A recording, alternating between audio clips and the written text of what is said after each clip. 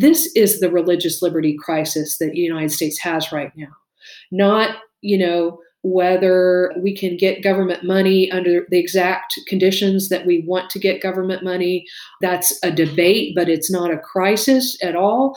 And it is something that should be civilly debated. This other thing, violence against people of faith because of how they practice their faith or what faith they are, is a crisis, and it's a crisis that we can come together to address. Welcome to Baptist Without an Adjective, a podcast of Word and Way. I'm your host, Word and Way editor and president, Brian Kaler. On this program, we'll hear from Baptists from across the denominational, ethnic, national, and ideological lines that too often divide us. At Word and Way, we've been informing and inspiring Baptists since 1896. Learn more about us at wordandway.org. This episode is sponsored in part by the Cooperative Baptist Fellowship. The Cooperative Baptist Fellowship is a network of people and churches working together to spread the hope of Christ. For more than 25 years, CBF has been driven by its mission to serve Christians and churches as they discover and fulfill their God-given mission. Join the fellowship at work in long-term global missions in more than 25 countries. Join them too as they strive to form healthy congregations and support the ministers that serve them. Put your faith to action. Visit cbf.net to get connected. In this episode, we're going to have a conversation with Melissa Rogers. Melissa is an expert on religious liberty and church-state issues, and she has held a number of positions. She's worked for the Baptist Joint Committee for Religious Liberty. She's been a visiting professor and practitioner in residence at Wake Forest University School of Divinity. And she's also served as executive director of the White House Office of Faith-Based and Neighborhood Partnerships during President Barack Obama's second term. And she's going to be talking about some of those things as well as a lot of current religious liberty issues that are happening right now in our country, some related to coronavirus and many of them that are not, and that are perhaps being lost in the news that's focusing on the pandemic. So I'm really excited to have this conversation with Melissa. She really is one of the leading, most brilliant Baptist minds on church-state issues. And I think that you'll find this to be really helpful in unpacking some of these important issues that are happening right now. So here's my conversation with Melissa Rogers. All right, well, Melissa, thanks for joining us on the program. Thanks, Brian. It's good to be with you. So I want to set the stage a little bit with your background, your expertise. You've been at a lot of places, Baptist Joint Committee, which will be familiar to our listeners. We've had a couple different BJC leaders on the program before, but also the one I particularly wanted to single out on your resume would be your time with the White House Office of Faith-Based and Neighborhood Partnerships. And so I wonder if you could talk a little bit about who you are and your background in church-state relations. Okay, great. Well, it's great to be with you. First, let me say that. I really appreciate your work, and it's been nice to be able to work with you sometimes, too. I hope there's more of that in the offing in the future. And I especially appreciate the work you're doing now for Word and Way and your other work. I actually was just citing a piece of yours this morning in a webinar about the letter from the Jewish rabbis about their belief that there was a Jewish justification for staying home and requesting absentee ballots from the upcoming elections because of the pandemic. So I thought that was great. And I was able to print off the letter from your website and all that good stuff. So thank you. That's just one latest example of your wonderful work. So I grew up in Baptist pews and learning theological ideas as well as, ideas about how we should participate in public life as Baptists. And my dad was at the time a minister, and he and my mother were, and my family going way back, have been Baptist forever, I guess you'd say. And so I learned about the idea of religious liberty and church-state separation in the church. And also about, what our duty was to advance and protect that liberty for everyone outside the church. And so I learned the sort of our sort of pantheon of Baptist leaders, including John Leland and his fight for religious liberty, and Isaac Backus and others. I was really inspired by them. And also really learned something I didn't know, which is that Baptists at the time of the founding of the country in many places, including in Virginia, had been despised minorities. And so that has always stayed with me and made me feel a special responsibility to try to ensure that, no one in the United States feels like a second class faith, because that's not what our Constitution says, that all faiths and people who do not practice a faith are to be protected equally and are equal citizens under law. So I got all those teachings growing up and had an interest in law and religion, but didn't feel called to the ministry. So when I went to law school, I was actually not at all sure that I would be able to combine those interests in any professional way. But then I began, hearing about the Baptist Joint Committee. And after law school, I left to work for a law firm, left law school, went for a large law firm in Washington, D.C. And I went over to volunteer with the Baptist Joint Committee. And James Dunn and Brent Walker welcomed me with open arms, and Larry Chesser and others. And then after I had made a dent in my law school loans, they invited me to come work for them. And so I took them up on that offer. And that really got me started in this way of, looking at these issues from in my professional capacity.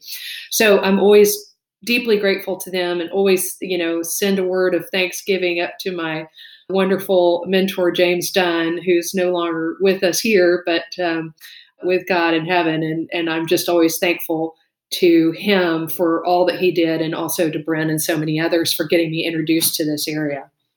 And I'm happy to say more if you'd like me to sort of go on, but I've already given you a big dose, so you just tell me what to do. Well, all right. Well, so then we'll skip a few steps. You end up in the White House, Yeah. which, I mean, you've just given this background on, church state, and then suddenly, I don't know, we don't want to call this necessarily the Baptist in the belly of the beast, but somehow you end up on the inside. So I wonder if you can tell us, what was your role and what was that like? Yeah, so I served as special assistant to President Obama and executive director of the White House Office of Faith-Based and Neighborhood Partnerships during the second term for 2013 to 2017. I was preceded by a wonderful colleague, Joshua Dubois, who ran the office and held those positions during the first term, and had also worked with then Senator Obama in his office there, and also in the campaign. So it really was, I was not one of these folks who said, oh, I can see myself working in the White House one day. It surprised me as much as anybody to be working in the White House. But, what an honor and a privilege to be able to do it. And it occurred to me when I was thinking about doing this job, I had previously known Senator Obama and, worked with him a little bit on some of these faith-based issues when he was a senator and a candidate. And then he appointed me to serve as chair of the first advisory council on faith-based and neighborhood partnerships. And I thought at the time that would be as close as I ever got to working, inside the government. I was a special government employee then on a part-time basis. But then when Joshua was preparing to leave, had the great opportunity to think about going into the White House. And I remember being a little, daunted by it, and being at first, when I was thinking about the offer and thinking about, whether I should do it or not, whether it made sense for me to do it. And then I thought, I've been sitting outside of government my entire career and telling people within government how they should do things. And so if I wanted to take the job anyway, but I thought, well, if I don't take this job, that is really a failure of courage, because, it's one thing to sit outside government and tell them what they get wrong and right. And it's entirely another, I learned, to serve within government. And I'm so glad, I'm so grateful to have had that experience. It was the most thrilling and challenging experience I've ever had in my life in a professional sense. And I learned things there that I would have never had the opportunity to learn otherwise. So, I could tell you more about the day in and day out work, but I would just say that, if anybody ever gets the chance to work in government, I would say do it, because I think you come away with a real nuanced understanding, or a more nuanced understanding of what public service requires. And it has certainly changed some of the ways in which I interact with government being on the other side now. I will always be grateful for that experience. We'll come back to some of the issues related to that in a moment, but I wanted to kind of set up that background for our listeners about all of the experience that you bring to this conversation. Because, we are in this very unusual time. We're both working at home. doing unusual things. And, I guess I should first ask, how are you doing during this time of coronavirus? Oh, well, I'm fine. Thank you for asking. I hope you and your family are too. They're very mild issues about, having internet shortages and the like, but other than that, I can't complain. I think that, what this has exposed though is that there are so many people who were already struggling to keep life and limb together and now have just been walloped by this thing, even if they don't themselves have it because they've lost their job or a family member has it. And it just exposes a horrific ragged edge of our society that has to be mended. So I think, like so many of us, that's just on my heart and mind every day, thinking about people who are not as fortunate and how can we make this time a time where we actually shift some of the way that we think about things and the way we do things so that people aren't as vulnerable as they are now. And certainly going beyond that, I hope that we're able to make people more whole, generally speaking, in society, because there's certainly a great need for it. Well, and in addition to all these economic issues, as well as, of course, the life and death issues and the inequalities that this is helping expose already in our society, there have been a lot of church state issues and conversations that have been emerging during this pandemic, including government restrictions on church gatherings. There have been numerous lawsuits, states across the country. I wonder if you could give us some thoughts about how do we manage religious liberty and public health. And as you're thinking about this, have you seen some good examples from some government officials? And then we can also look to the other side of some government officials who haven't been handling this balance well. Right. So, yeah, we're in an extraordinary time, right? Because if we were in an ordinary time, for the government to tell houses of worship that they cannot hold worship services would be entirely unacceptable. But we're not in an ordinary time, we're in an extraordinary time. And so, we have to balance public health and religious liberty differently than we would normally do so. I think, I want to start off by commending, I think, so many government officials and religious leaders for, really turning on a dime when this thing, when we once became aware of how serious it was. You saw both a lot of government officials and a lot of religious leaders move very quickly to adapt. And, those of us who know the religious community and are part of it know that we don't always turn on a dime. So, that's to everyone's credit. And I think we really ought to continue to recognize that and celebrate it, and also lift up, the governmental leaders who have, many of whom have done such an outstanding job and are under tremendous pressure and, are getting kind of shot at from all sides, figuratively speaking. And so, I want to try whenever possible to extend some grace to them because I know they're doing a difficult job and trying to do it as well as they can be. I think that my position has been that, that the government can and should temporarily ban mass in-person gatherings, including religious gatherings, for a time because of the pandemic. The highly contagious nature of it, the lack of testing and tracing, just makes that essential. And I think, the applicable law allows government leaders to place that kind of temporary ban on mass in-person gatherings as long as they're across the board and done without bias. So that's basically where I think we still are by and large. Although I do understand that there are some areas where the problem may not be as pronounced as others, and that there should be some flexibility there. I think that we've seen pretty good legal consensus around that principle. We're starting to see now some lawsuits and court decisions go different ways on some questions about, well, if you have a ban on a pretty across the board ban on mass in-person gatherings that include religious gatherings, what about if you have some instances in which public health orders allow people in offices to be meeting as essential workers and going to retail shops and the like?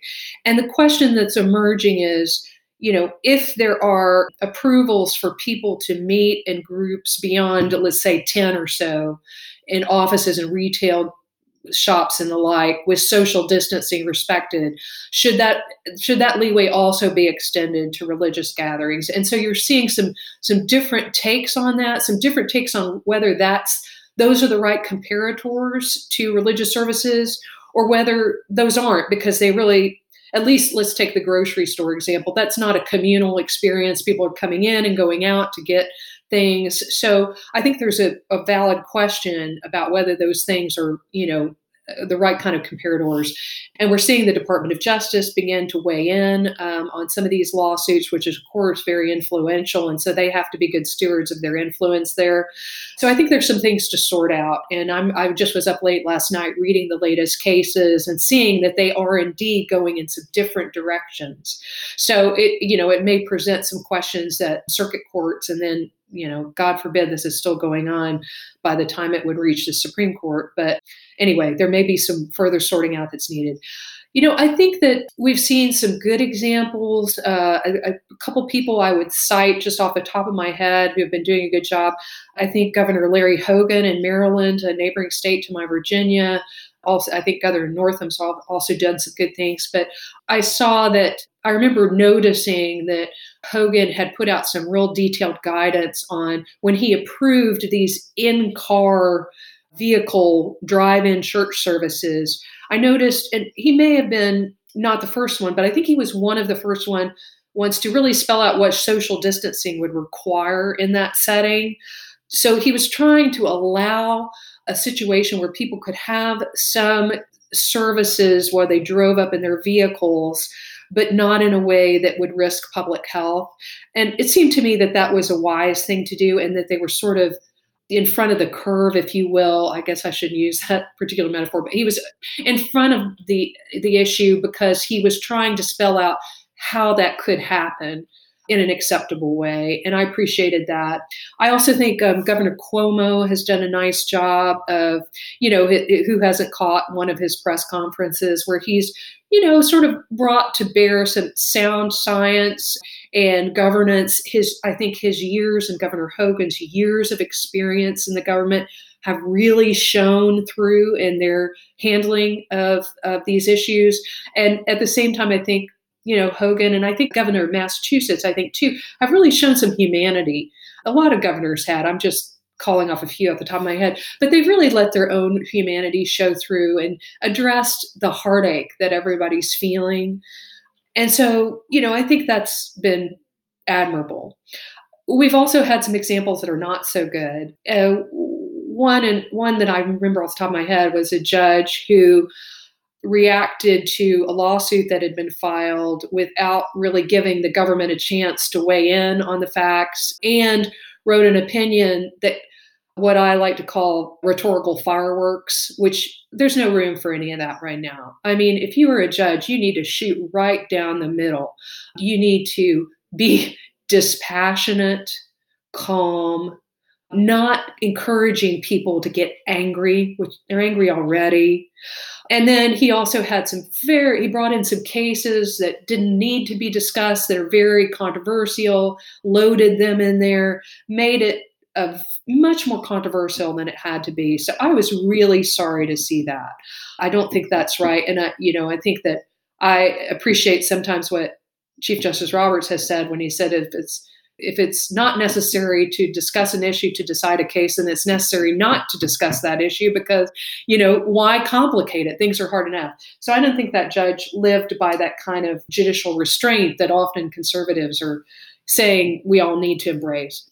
That was Judge Walker in Kentucky. Up for a promotion hearing this week. Yes. I'd also say that Mayor de Blasio, I did not appreciate his statement several weeks ago when he said, which I presume had to just be a misstatement, when he said that if people didn't comply with COVID-19 orders, then their houses of worship might be shut down permanently. And, that's just an outreach that's inexcusable. And, I didn't criticize him immediately because when I heard that the day that it happened, I thought, oh, he's going to go back and cure that statement and say that was, I read the briefing book wrong. Or I said something off the top of my head that was wrong. And that's not the case. We won't be doing that. I was looking the other day and I could not find evidence that he's done so. And, the problem is that gets used in a way that's very unhelpful and people don't forget it. This is a sensitive subject. We need our government leaders to be sensitive. So I still hope that he'll go back and correct his statement and apologize for misstating his authority in that instance. But yeah, I know there's a lot of cases to be tracking on this particular issue. So I appreciate. There sure are. There were more decisions than I had realized. When I sat down to read them last night, it took me several hours to get through all of them. Well, we appreciate someone like you reading them so that, the lay readers like myself, they don't have to study them quite as carefully. And as you can tell us what's going on. Oh, you're a pretty good lay reader. I think you play a lawyer on TV. So. I did grow up loving Law and Order, so I don't know. Yeah, there you go. That's my view of a courtroom. So. Yep, you do a good impression of one. Well, there are a lot of other church state issues that are going on right now, and I want to make sure that they don't get lost in all of the focus on coronavirus. And in some ways, we're going to circle back to some of your expertise and experience in the White House. So, for instance, last month, you filed some comments with the U.S. Department of Housing and Urban Development on HUD's proposal to eliminate religious liberty protections for social service beneficiaries. And I wonder if you can kind of help us see through the weeds here a little bit of what's the issue and what are you urging that would happen at HUD, as well as I know this is some advocacy you've been doing across governmental cabinet and branches. Okay, great. Oh, happy to discuss that. I'll try to keep it as short as possible. It's a fairly long story. It stretches over a decade of my life. So I'm going to try to admit the lives of many other people. So the idea of government funding that would flow to religious and non-religious institutions to provide secular social services to people in need is not a new one. It's one that actually has been, an arrangement that has been approved in various ways going back to the 1800s in this country. But George W. Bush made news when he opened this White House Office of Faith-Based and Community Initiatives, and then was continued by President Obama. During this time, there are some issues in this space that are very controversial and some that aren't controversial.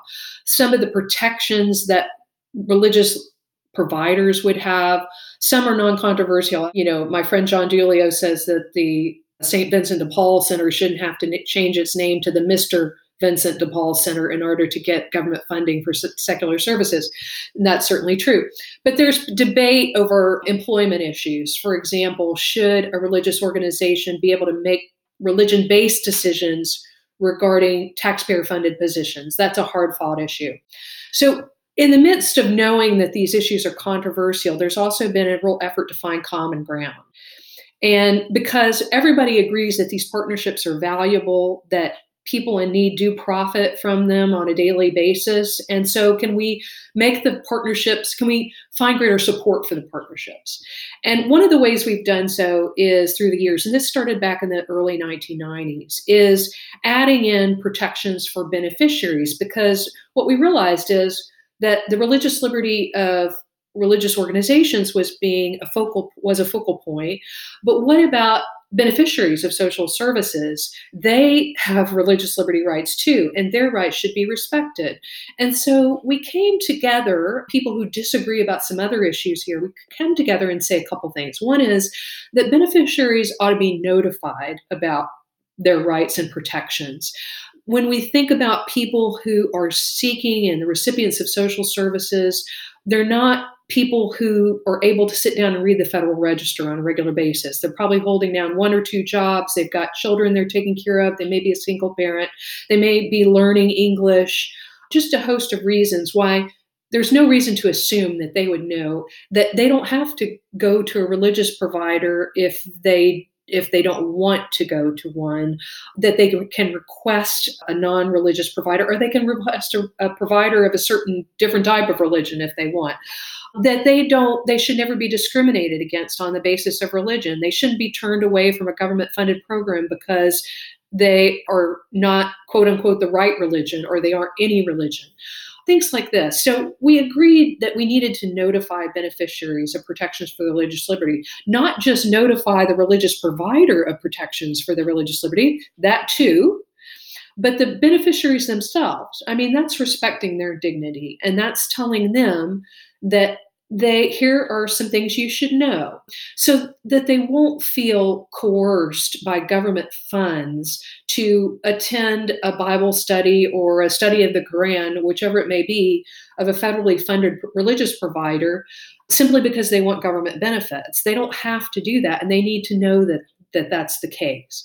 So we agreed around that, and we also could agree that, like I was saying earlier, if a beneficiary says, look, I've been assigned to a Catholic provider and I'd really rather go to, if I could, I'd rather go to a Protestant provider, or the other way, I've been assigned a Protestant provider, I'd really rather go to a Catholic provider, or I'd really rather go to a provider that was secular.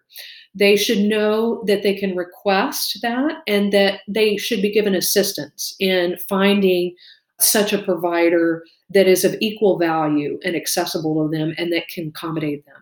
So even though we had all these disputes about something else, about these other things, we could agree on that. And when we could agree on that, that helped build support for the programs and also obviously protected beneficiaries.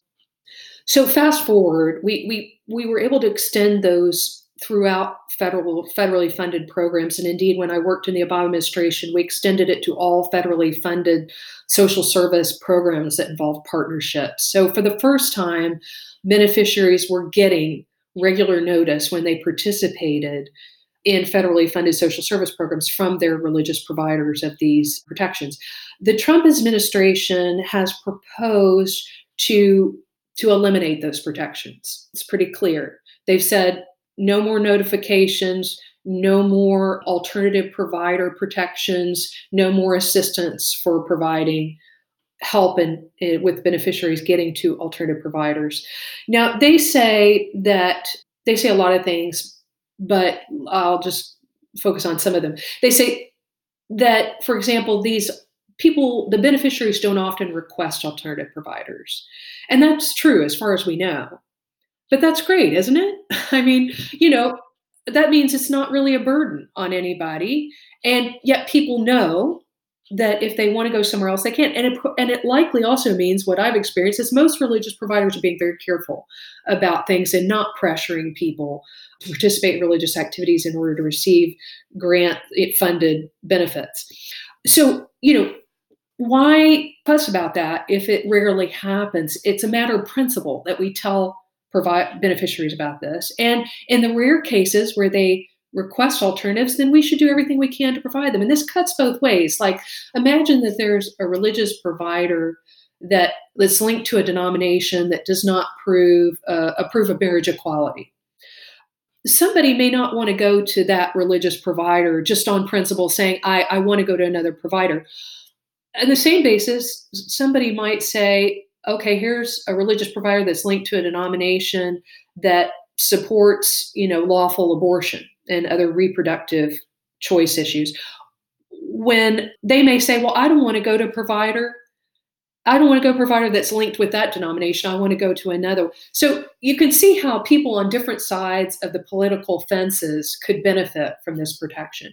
And then I just don't think there's any good excuse from taking away a notification to beneficiaries of protections for all their religious liberty rights and other ways that we protect them.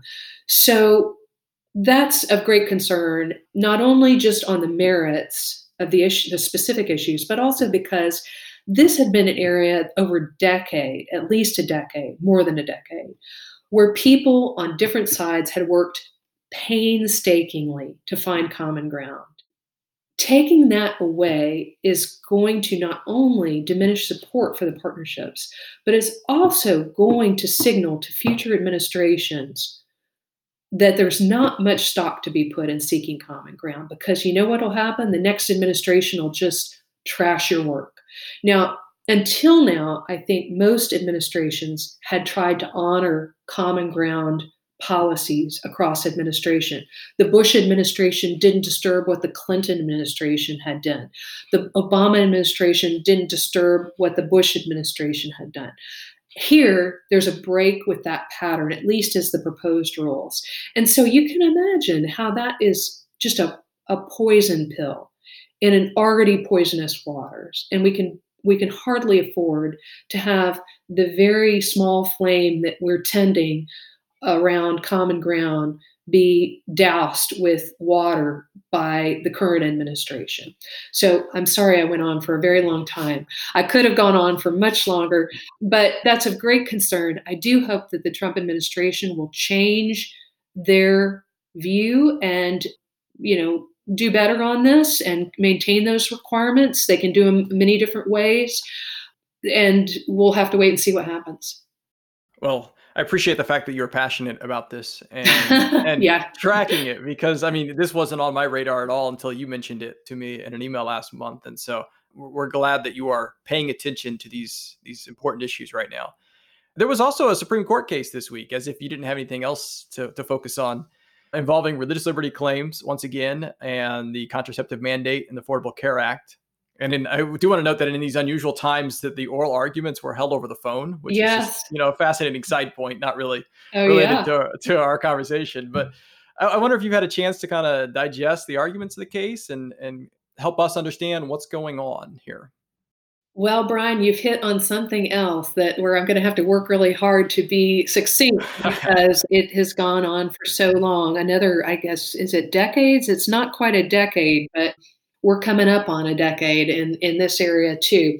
So I'll try to be brief.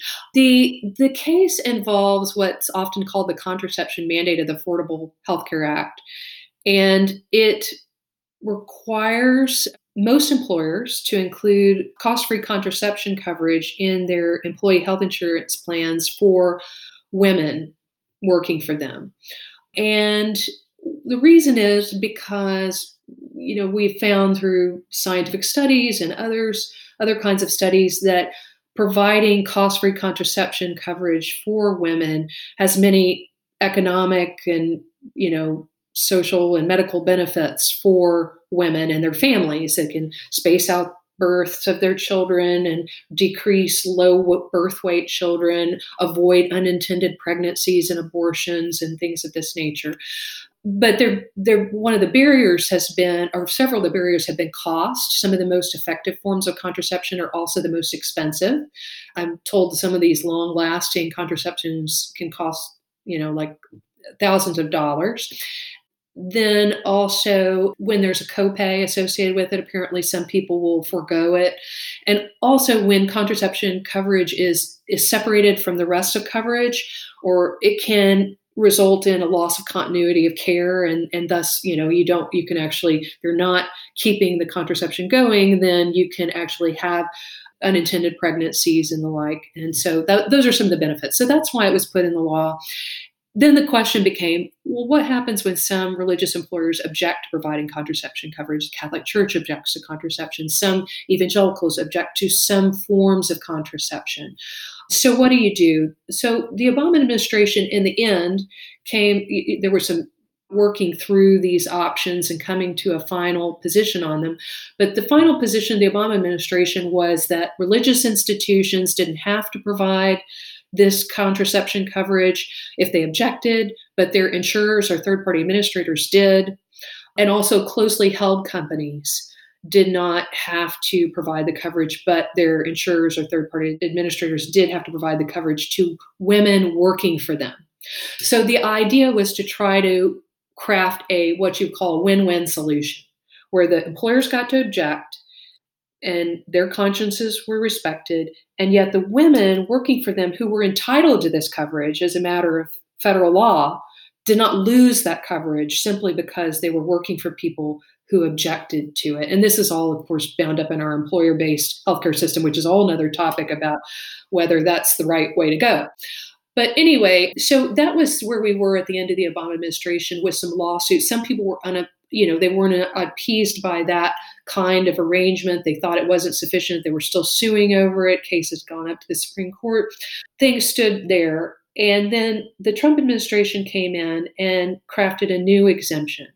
And that exemption is much broader. It differs in several ways. One is that not only can religious institutions and closely held for-profit companies object, but also, at least in terms of religious objections, any for-profit company, so of any size, the biggest for-profit company you can imagine can say, we're not providing contraception coverage because of our objections to that. So that's one difference. A second difference is the Trump administration does not require anyone else other than the objectors to provide coverage for women working for objecting employers. So under the Trump exemptions, people who were getting this coverage from a third-party administrator or insurer may not get it anymore because nobody's obliged to do that anymore. So what was a win-win solution became a win-lose solution. Then thirdly, there are two other quick things. One is that when a company, say a for-profit Fortune 500 company, would say, we're not going to provide this anymore, they didn't have to make any special notifications to their workers, and they don't even have to have any scrutiny by government. They just say, we have religious objections, and they're out. They're able to opt out. The other thing is that there's also a moral exemption for those who disagree with contraception on a moral but not religious basis. And then closely held companies can object for moral reasons. So that make the cost more women care. So the court was hearing this case yesterday about whether those exemptions were lawful and hearing a number of other issues too. And interestingly, I know better than ever to try to predict, although sometimes I break my rule, but I know generally better that I should not predict how this is going to come out. And I definitely don't know. But it was interesting that the first question, I believe, by the Chief Justice Roberts, was, is this exemption simply too broad? That's not verbatim, but that was the gist of his question. And he returned to that theme a couple of times. And there were some other questions by justices that would not necessarily have been predictable. They didn't necessarily cut along predictable party lines. So there were divisions on the court about it for sure. And it may end up as a vote that happens strictly on party line, meaning the justices who were appointed by Democrats go one way and the justices appointed by Republicans another.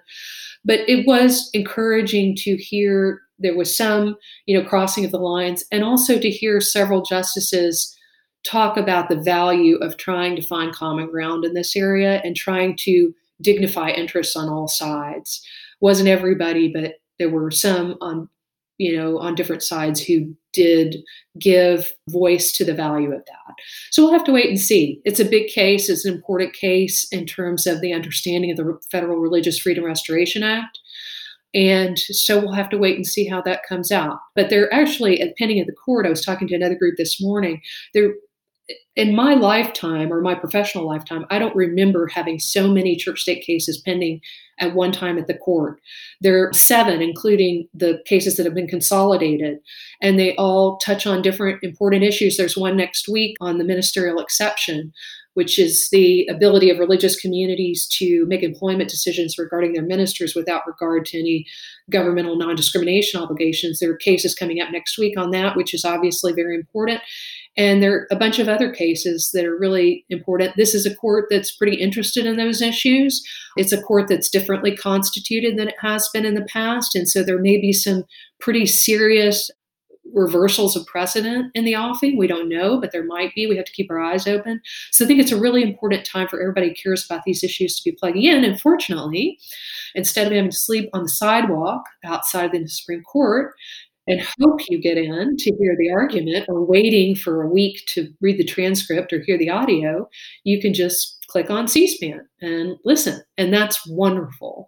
It's really great. I mean, it's a little more stilted, yeah, but what I hope it results in is that the justices, even after this pandemic has passed, to allow audio, at least of their oral argument, to be broadcast live on entities like C-SPAN, because what a gift that is to everybody who cares about the work they're doing. Yeah, that really is a fascinating development, as long as no one flushes the toilet during the... That is so funny.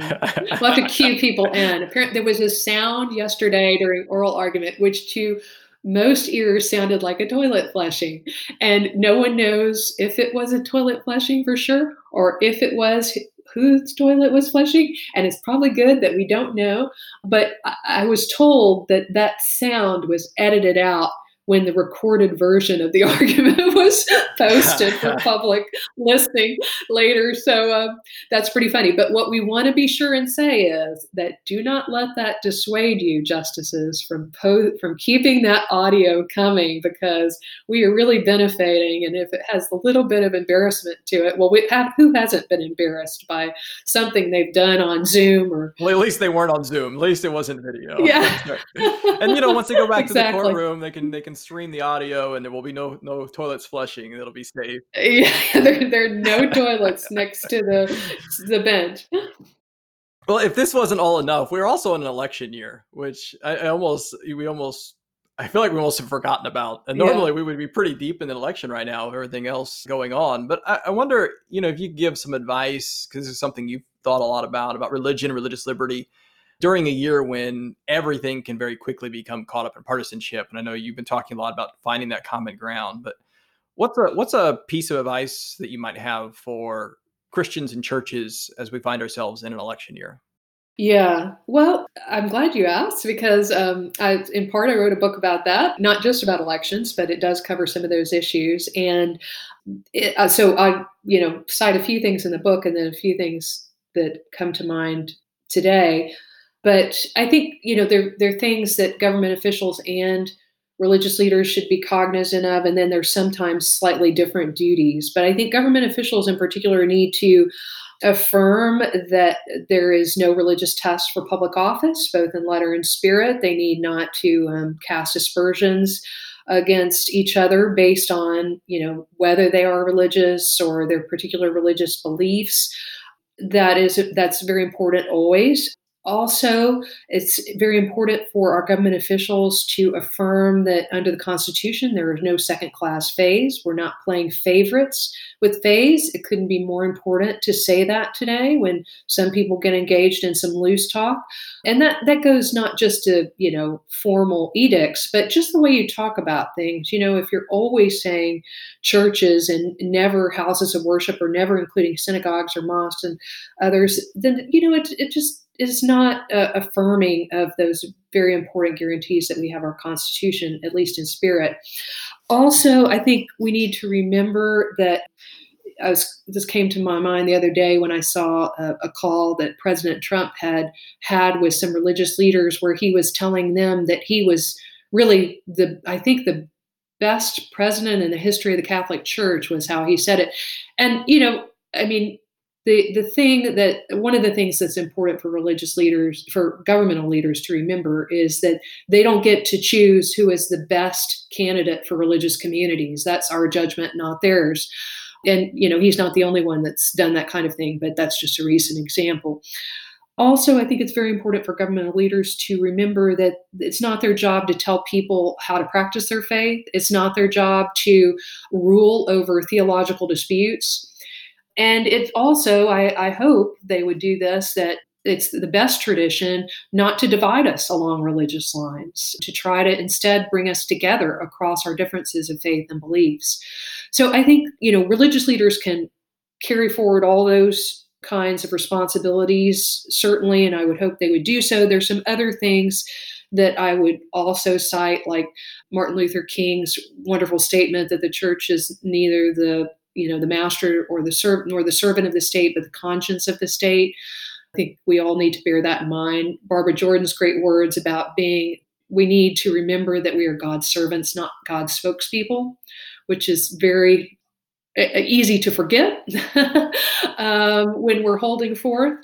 I think that also, I was reading something today by a Catholic friend who wrote about the fact that we live in an environment where governmental leaders and candidates, some of them, will try very hard to divide us along religious lines, both within our religious traditions and among our religious traditions. And we ought to do more to resist that. We ought not to make that easy for them, was the way he put it, I believe. And I thought that's a good word for us today. Why make it easy for them to do that to us, both as Americans and people of faith who happen to live in America, in other words, as civic, secular citizens, and also as religious citizens that live in a particular country right now. I think that we can, live up to our best traditions by telling our religious leaders, we expect you to try to unite us as best as you can, not divide us. Now, that doesn't mean that we ought not to have a vigorous debate on public policy issues, and that we ought not, as religious leaders, to follow our conscience in vigorously backing certain candidates if we want to, but also clearly on certain issues where we feel like there's just a clear-cut moral right and wrong. But there's a difference between doing that and, a sort of exploitation of resentments and fears of one another that we see too many government officials and candidates engage in. So let's make it harder for them and not easier for them to exploit those divisions. Those are just a few off the top of my head. Well, very good. Well, you alluded to your book, and that was how I wanted to close our conversation, in that you have a new book that came out, Faith in American Public Life. It was published last fall by Baylor University Press. And I want to go ahead and give a plug in for the book. I have read the book, and it's very good. And one of the things that I really appreciate about the book is, as you cover a lot of different chapters of different ways of public life, one being elections, for instance, that you have these practical tips. You kind of talk about some of the issues, but then the end of each chapter, you're talking about these ways that, whether it be government officials or individual citizens or churches in whatever the area might be, things that we can do to kind of live out best practices of finding these types of balances. And I think that makes it a very informative and very helpful guide that covers a lot of different issues. In fact, we printed an excerpt of one of those kind of practical sections in the January issue of Word and Way magazine. Oh, great. Thank you. Yeah, we had the piece that RNS had about you and the book. We had that. And then right after that, the excerpt from the book that your publisher gave me permission to use. So I was glad of that as well. Thank you. No, good. Thank you. Yeah. But so I wonder if you could tell us a little bit about the book and why people should check it out, what they'll learn. Thanks. Well, and thank you for, you were kind enough when I was working on it to read a chapter and give me your thoughts. And, I owe you one. Well, I think actually it's the other way around. I think I'm doing it because you're the back cover endorsement for my second book. Oh, that's true. That's true. Yeah. Although, I did read the whole thing then, didn't I? Yeah. But I made you go a step farther in that I not only wanted you to read a chapter, but I wanted you to give me some constructive criticism on it, and you were very helpful. So once you author a book, you regard this whole thing differently, don't you? Right. And you realize how much what a great favor people do for you when they take time to read and reflect upon your book, especially when it's in the process of being written and finalized. So the book is Faith in American Public Life. And what I wanted to do with the book were essentially three things. One was have been aware that there is so much confusion about religion's role in American public life. You will hear people frequently say that the Supreme Court has kicked religion out of public life, that students can't pray in public school, that presidents can't talk about their personal faith. And none of those things are true. So you just have immense confusion. And so what I wanted to do in the first instance was to write a book for people who were interested in these issues, but not necessarily lawyers, and certainly not people who specialize in this area. So I was trying to speak to someone who was interested, but not, someone who has a background in these issues, and say, here are some of the basics about how these rules work that apply to religion's role in American public life. I also wanted to make it clear that religion has a constitutionally protected role to play in public life, and that we should never say that the Supreme Court has kicked religion out of public life, because first of all, it doesn't have the power to do that. Second of all, it's just not true. And so there's all kinds of faith expressions all around us every day visible in the public square. And so we ought to recognize that. And we ought to leave behind debates of silly things that are not true, so we can spend more energy arguing over the things that actually are disputed, hopefully in a civil way, because there are things that are disputed and they're important, and we need to not waste our time and waste people's resources and energy over things that aren't true. So that was the first reason. The second reason is that I wrote the book at a time, and I think it's still true, of rising hate crimes against people of minority faiths, people who are minorities in other ways, whether it's racial or ethnic or religious or other ways. And if we think about so many times when religious people have been victimized over the last few years, assaulted, killed, houses of worship, been on the receiving end of gun violence and vandalism and other attacks. We just think of the attack on the Mother Emanuel AME Church, or we think of the attack on the Pittsburgh synagogues. And so there's so many others, mosques and temples and other places. The attack on the Sikhs at Oak Creek in Wisconsin that was farther back. But anyway, we have all these attacks, and people in the United States, I think a larger number of people in the United States cannot practice their faith without fear. And it's a larger number than I've been aware of at any time previous in my career. So I was getting very concerned about that. Also concerned about going into the election when I've been told by, for example, Muslim friends that their attacks on them escalate during election periods. I never knew that until I heard that from my Muslim friends. And I just thought, we've got to do better here. This is really a crisis. This is the religious liberty crisis that the United States has right now. Not, whether we can get government money under the exact conditions that we want to get government money. That's a debate, but it's not a crisis at all. And it is something that should be civilly debated. This other thing, violence against people of faith because of how they practice their faith or what faith they are, is a crisis. And it's a crisis that we can come together to address. And we should do that. So that was the second reason I wrote the book. And the third reason I wrote the book is because something I alluded to earlier. We have a changed Supreme Court where, Justice Kennedy is retired. The court has been shifting on church-state issues. It's poised now to consider some really monumental issues, and some on the court and off the court are urging it to overrule decades of precedent. So I wanted to say to Americans, here's what the law has been. It's the good, the bad, the ugly. We got some of each kind. But I do agree with the former Justice O'Connor, who said, we don't have a perfect system, and certainly reasonable minds can disagree about some church-state issues. But if we look at our country, what we really find, I think, is that we have remarkable religious freedom, and we have an incredible degree of not just peace among different people of different faiths and beliefs, but actual cooperation among different faiths and beliefs. And she asked at the end of her opinion, this was her swan song opinion on church-state issues, and her last opinion, I believe, period, where she said, when you look around the world and see so many countries disrupted by, religious establishments and persecution of people in minority faiths, why would we trade a system that served us so well for one that served others so poorly? Now, I've obviously indicated that I think we've got some problems right now in terms of fear-mongering and hostility toward religious minorities.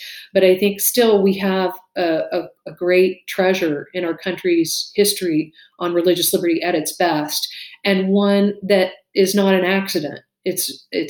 The reason, in large part for that, is that we have, wonderful guarantees of religious liberty and church-state separation, and we've tried to be faithful to those guarantees, including, through the Supreme Court's work. I don't agree with all of it, but I think, they've done, on the whole, a pretty good job in this area. I don't want them to change course. I don't want radical change in this area. I think it would not serve the country well, and I also don't think it would serve our faith well, and I say that as a Baptist myself. So those are the three reasons that I wrote the book. I hope that it serves both as a background resource on these issues that you could put on your shelf and take off when you need it, and also as a, kind of an urge for people to think about their neighbors and how they may be suffering if they're of a different faith, a particularly minority faith, and think about the treasure that we do have in this country of largely religious peace and cooperation, and to do our utmost to keep it that way. Well, very good. Well, I think that's a great note to end on. We don't want anyone to forget, so we'll quit. Everyone go buy the book before you forget. Thank you. Thanks, Melissa, for joining us on the program and for bringing your insights and your wisdom in all these different areas. And it's great to have some Baptists out there that are paying attention to these really important issues and that are helping keep the rest of us educated on what's happening. So thank you. Thank you so much. I really enjoyed being with you, Brian. Appreciate your work. Well, I hope you enjoyed this episode of Baptist Without an Adjective. Don't forget to check out Melissa Rogers' book, Faith in American Public Life. You can find it pretty much anywhere you would order a book online these days. Faith in American Public Life by Melissa Rogers. As always, you can find us at wordandway.org. And don't forget to check out our sponsoring partner for this week's episode, the Cooperative Baptist Fellowship at cbf.net. If you've enjoyed this episode, I hope that you will share it with your friends on Facebook and head over to iTunes or your favorite podcast platform and write a positive review to help more people to find the show. You can find easy-to-share links at podcast.wordandway.org.